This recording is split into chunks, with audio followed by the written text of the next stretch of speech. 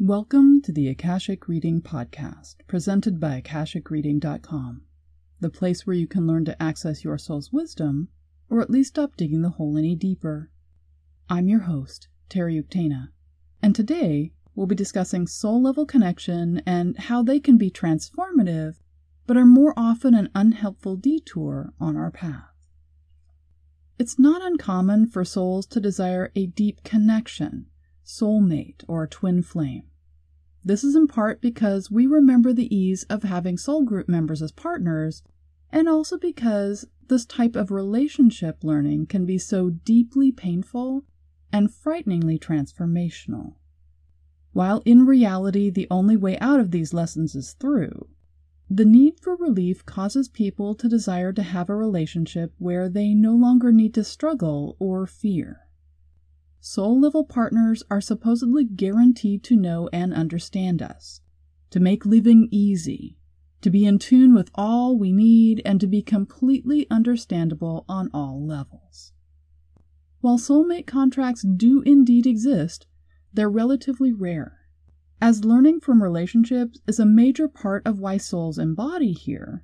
Having a soulmate which takes away the opportunity to learn in this respect would be counterproductive.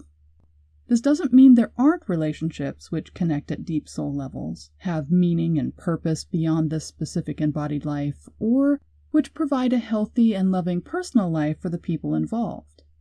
We are able to create these types of connections in a variety of ways in embodied life. One of the more wonderful aspects of a spiritual path is to discover at some point that while you're special, gifted, and unique, you're also not alone. Whether in an existing religious community, lodge, coven, circle, or even a loose gathering which is formed for a specific event, there comes a point where we unfold enough, trust enough, we allow ourselves to be seen. At the same time, there are others also at various stages of unfolding who are able to see us, engage with us, and validate who we are not just in the moment, but as a whole person. These connections are the positive mirrors held up for us to see our radiance reflected back and even magnified. While there will of course continue to be lesson mirrors, those which seem to be directly under fluorescent lights, guaranteed to highlight all of our flaws and blemishes at exactly the most perfect and most uncomfortable moments, these radiant mirrors of positive connections help remind us lessons aren't the entirety of the path, and blemishes can turn out to be beauty marks. Sometimes the first person holding this radiant mirror is a significant other. Like Paul on the road to Damascus, our life may have seemed ordinary, if unsatisfying, depressing, or even painful, and then we meet someone. This person appears to be full of life, technicolor where we're living in a black and white movie, and vibrant with possibilities. They open doors we didn't know existed, help us feel not only fully embodied, but completely connected to a world beyond the physical, and awaken gifts inside us which seem to transform us into an entirely new being.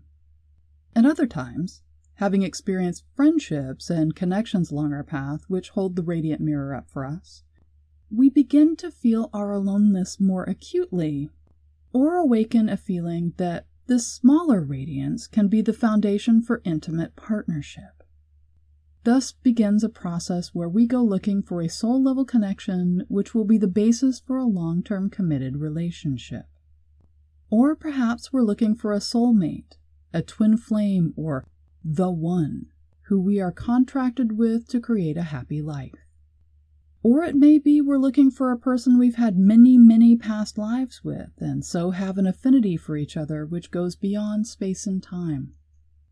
We call out to our equal but opposite who is on the same path, understands us completely, who is longing for us to fulfill our promise, and who will be the answer to everything which has gone before in our lives. While common wisdom says finding such a connection is less likely than winning the lottery, and wise sages warn that such connections are for the few and only occur through fate or outrageous luck, The truth is they are available to anyone who is willing to tune in, unfold, and engage. Whether you're a seeker here to learn lessons and mature into the full expression of your soul, or a mature soul here to provide service to others for a time, everyone has deep soul-level connections they can participate in. Some people seem to find them everywhere they look. It's like realizing everyone seems to have gotten pregnant at exactly the same time you did, or the entire city got the same new trendy hairstyle or phone or car just as soon as you. Once we know what to look for, we will see it everywhere. Soul-level connections with intimate partners carry within them a magic which is transformative. They show us the timeless truths of our essential nature. They can seem to pull back the veil so for a moment we can experience in linear time the universe within ourselves, as if our higher self had come into our body and begun to live with us in this life. They also show us the unflattering, uncomfortable, sometimes even searing truth, which is most of the time we are absolutely not living from our soul level. While we can, for a time, hope such a bright light will dispel all shadows both within and without, instead they act like a spotlight, bringing everything we have not yet healed or developed or become into the blinding light of day. Not just once, not in a flash like a nuclear explosion, but over and over, day after day, conversation after argument, after indignity, after dismay. This can be confusing since if life is meant to be a path towards love and light, then being intimately connected in a relationship which is 200% love and light should be exponentially better for us and make us better people. However, the path of love and light should be seen somewhat like salt in soup. Too little, and the soup may be bland or in need of many other flavors just to make up the difference. Just the right amount, and you don't even realize there's salt in the mix, because its purpose is to support and enhance everything else, including simply the enjoyment and nourishment of eating soup. Too much, and the soup goes from unpalatable to even inedible. If the main ingredient is salt, then it actually becomes harmful and can't even be thrown out without special measures.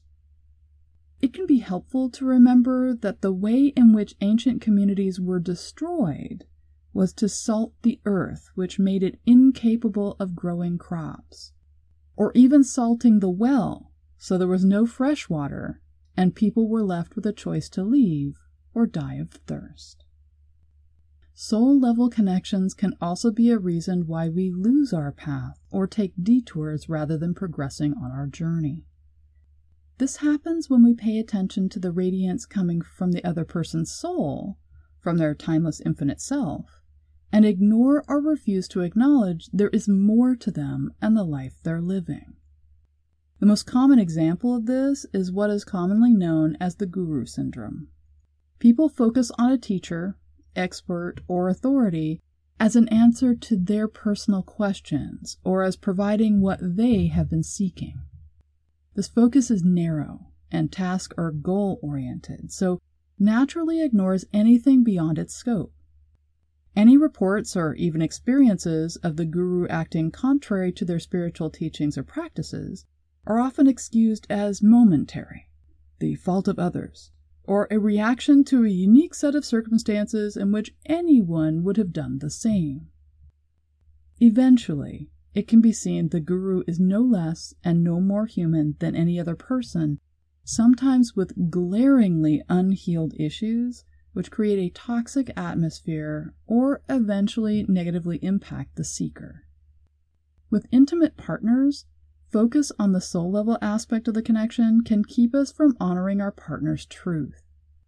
While their soul may be resplendent, in this incarnation they might be narcissistic, codependent, dysfunctional, abusive, controlling, addictive, unable to communicate clearly, and/or many other things besides. This radiant light of our soul and their soul connecting might also prevent us from recognizing we are exactly the wrong person to help them with their issues, if they're even willing to acknowledge they have any. Or they are exactly not the person best suited to help us with ours. This is why relationships, which start at soul-level connections made from full-spectrum white light and the timelessness of universal interconnection, often end as spectacularly as they begin. They can implode, leaving an after-image like fireworks in the night sky, or they can sizzle through the remains of what was built, much like lava consuming everything in its path as it moves to the sea to build something wild and new. This can devour us on our path, shake us to our core, make us doubt all we know and the wisdom which has guided us so far. It can lead us to a dark night of the soul, but also raise things to the ground. So the way is swept clear for us to leap forward into the next phase of our becoming. The desire for soul-level connection can be a form of self-sabotage in disguise. No matter what type of intimate relationship a person has, some of the greatest pleasures and deepest lessons which come from this relating will be in the work it requires. This work rarely comes in the form of a lightning bolt from on high, causing transformation, or a complete sacrifice of self in order to support the other, but instead is the kind described in Yoga Sutra 1.14. Practice that is done for a long time, without break, and with sincere devotion, becomes a firmly rooted, stable, and solid foundation.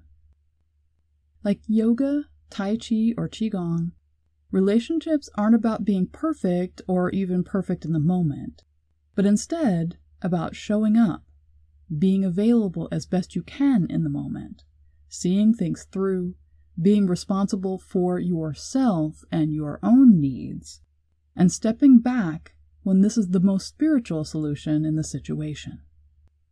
Deep soul-level connection, like trust, is built in the quiet moments, the little gestures, the smallest of choices to see and be with them in the face of numerous other options. This requires each partner have moments where they're vulnerable, raw, scared, unsure, confused, and needing to ask for and receive help. Seeking a soul-level connection can sometimes be used as a means to bypass uncomfortable facets of relationship.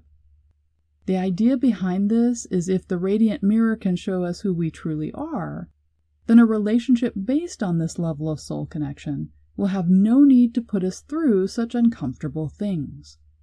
Our perfect partner will see past our failings, fill in the wounds we haven't yet healed, defeat all the challenges we've built to weed out the pretenders, understand we are not the mask and costume we wear to get through our day, and be only appreciative and approving of our needs and desires. In fact, they'll share our path in its entirety and walk it with us every step of the way, having exactly the same goals we have and understanding them in the exact same way. Thus is the sabotage set, by completely ignoring the truth that each of us is unique, and so no two paths are exactly the same. It negates the reality our partner will have needs, desires, masks, wounds, and failings of their own. In fact, if they're drawn to us, if the connection clicks into place, then they will more than likely be setting themselves up for a fall just as thoroughly as we are. Like with the guru syndrome, over time, the focus of the spotlight widens. Behaviors which are not soul-driven cease to be ignorable. Issues arise, boundaries get violated, and what seemed heavenly becomes a muck to be trudged through. This doesn't mean we shouldn't seek deep connection with another, or relationships can't be a potent part of our soul's becoming in this life. Partners can walk with us for a moment or a lifetime, and we have as much to say about whether or not this happens as luck, or contracts, or past lives. The place to start is, like Dorothy in The Wizard of Oz, in your own backyard. Allow, challenge, and invite yourself to be vulnerable, raw, scared, unsure, confused, and needing to ask for and receive help. Be brutally honest with yourself, not only in the truth of who you are in this moment, but in what needs to be done to take one step forward from this spot on your path. Then do what you would want any partner to do for and with you. Support yourself in actually taking the step. One step at a time, one day at a time, coming to the mat and showing up for yourself will walk you inexorably to the relationship you're looking for. One you don't need, but instead deserve to have. And that's all the time we have this week. Next week, we'll be diving into the deep areas where old stuck issues reside and the various ways we can reveal and heal them. If you're interested in knowing more, check out my website, akashicreading.com. And if you're enjoying this podcast, please take a minute to show it some love on iTunes. Your comments are also appreciated. Thanks. Bye.